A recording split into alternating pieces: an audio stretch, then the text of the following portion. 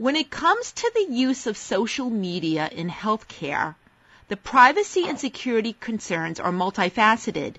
There are patient privacy risks involved when healthcare workers use their own personal social media accounts to communicate with friends and family, but there are also risks when healthcare organizations use social media as a communication platform for their staff and patients.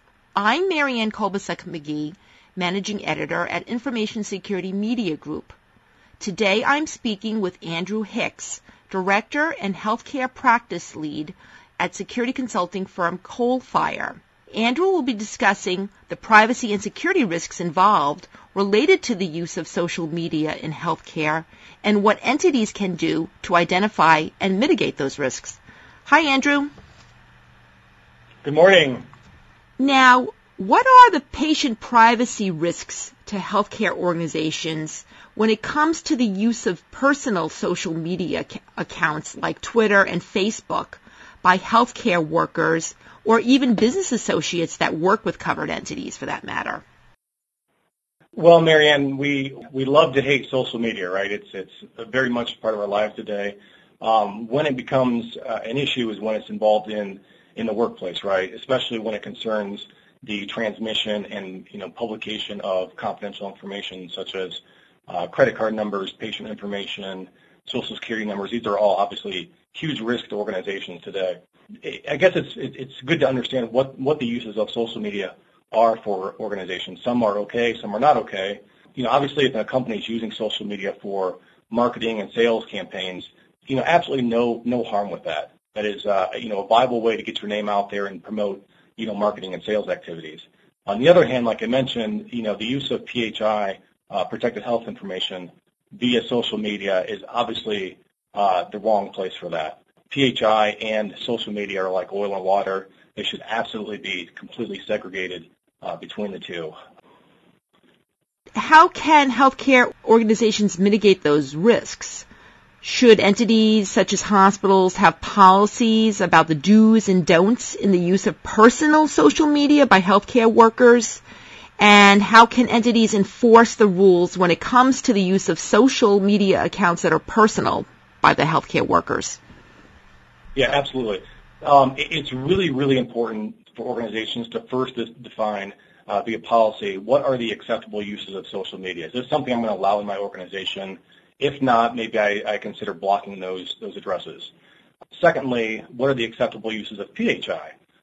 Employees need to understand, via policies, communication, how I can interact with PHI, what's acceptable, what's not acceptable, and how do I best secure that via company policy. The bottom line here is that we don't want PHI getting in the wrong hands, and we really, in my opinion, we really, really don't want PHI getting out there into the social media networks.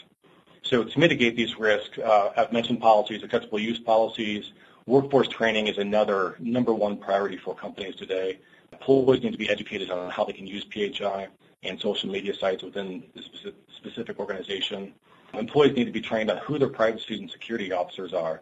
These are the folks that are responsible for really maintaining and securing the data, but also for responding to any breaches that may have happened. And lastly, organizations may want to consider doing proactive monitoring of social media sites just to make sure that there's no data out there regarding their patients or their organization that would cause any harm doing with regards to the HIPAA security provisions. You mentioned being careful about what sort of PHI or PII might go out on social media pertaining to a patient. What about situations where a healthcare worker, say maybe a nurse or a doctor, is taking care of a case in a hospital and perhaps there's something unusual about this patient that they think others would be interested in, and they start discussing the patient but they don't name names or anything that might be closely identifiable to that person? What can hospitals do to stop that? And should they? Should there be rules about discussing any patients in any social media? Should there be do's and don'ts about, well, if you're going to discuss your work, don't name names? How do you handle that? Very good question, and I do agree. There is probably a case for that in the research community, giving results of different types of procedures, whatnot.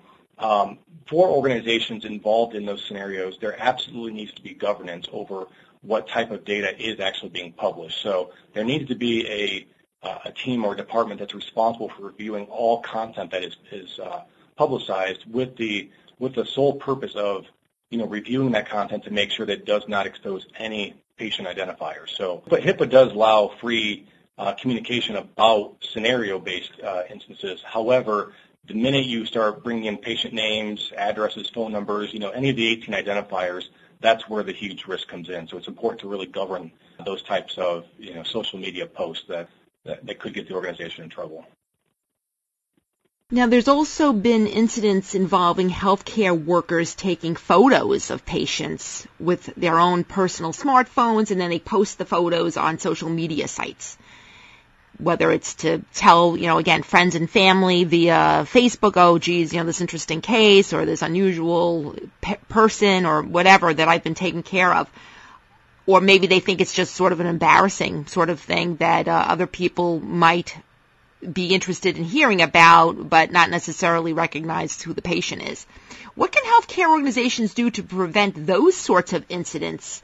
For instance, should those sorts of issues be addressed as part of a bring your own device policy about the do's and don'ts of using personal smartphones for photos and that sort of thing? And how does that relate back to a social media policy?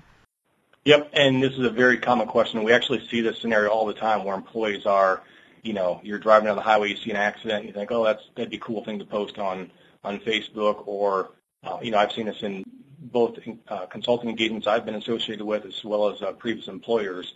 Bottom line is that it all comes down to training and communication of the organization's workforce. So we've touched on acceptable use policies. Bring your own device or BYOD policies need to be very, very clearly and meticulously maintained and documented.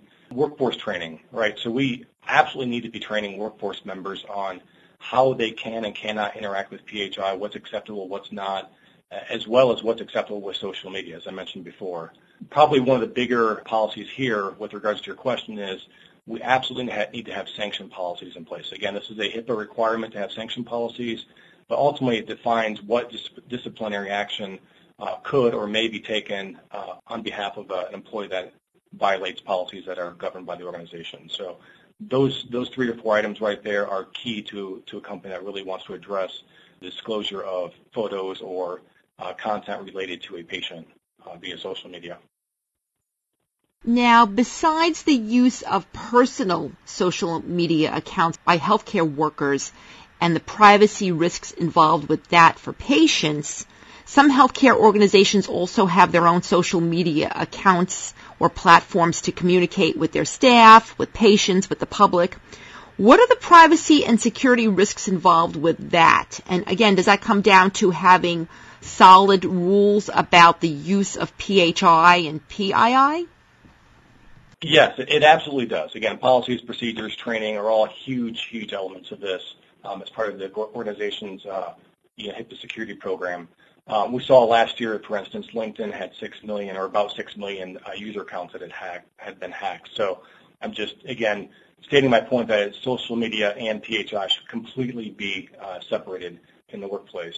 There are good solutions out there, right? It's not that social media has to be the only one way to communicate information. Organizations, obviously everybody has or could have email encryption as an alternative. We can do secure transmission via SFTP, via secure websites.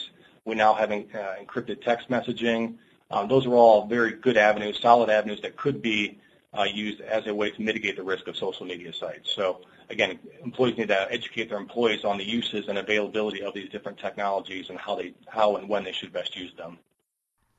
So what are the risks involved with business associates that work with covered entities in their use of social media? So business associates obviously present a new risk, especially with the omnibus rule that just recently passed in 2013.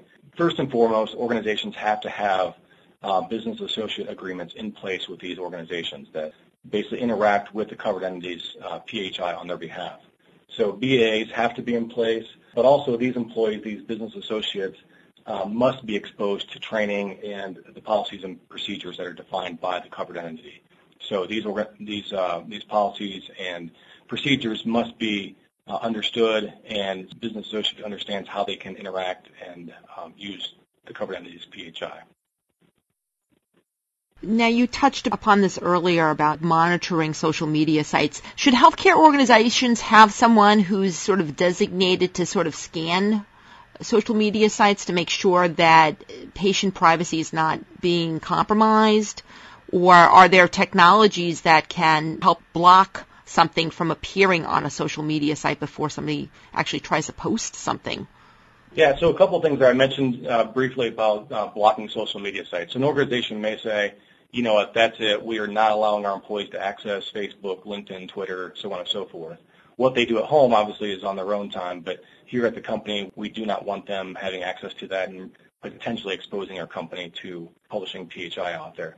To answer your second question, yes, I absolutely believe that if it's a larger organization that has a lot of patient information as part of their day-to-day business operations, they should actually be out there monitoring the YouTube sites, the Facebook sites, and just to get a feel for, is any of their patient information being pushed out there? If so, by whom, how, and really put procedures in place to mitigate that. I talked a bit about disciplinary actions as well. So organizations should do that. Again, it's a time consumer. It can be expensive, right? But really it's up to the organization to really best gauge how to prohibit access to those social media sites and what precautions should be in place to identify any instances of patient data.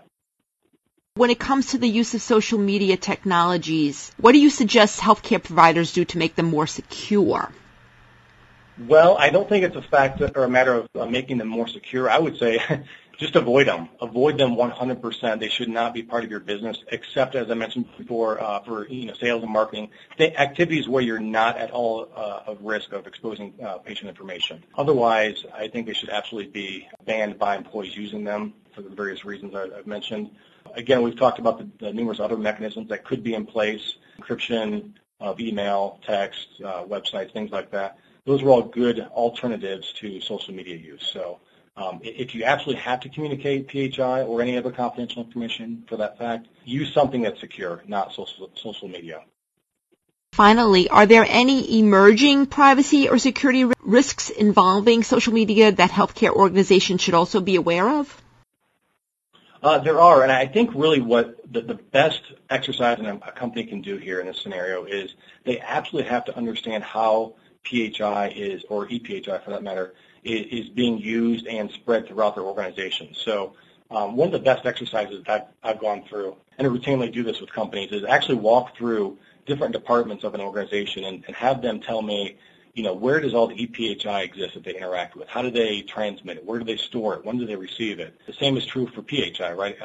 Paper-based data. Where do they store that at? How do they send it? And so on and so forth. And really what that does is it allows companies to understand where all the data lives, how it's transmitted, and the result of that could be a data flow diagram that really lays out all the ingress and egress points of data, so they can really hone in on how to best secure it in all those different scenarios. Thanks, Andrew. I've been speaking with Andrew Hicks of Coalfire. I'm Marianne Kolbasuk-McGee of Information Security Media Group. Thanks for listening.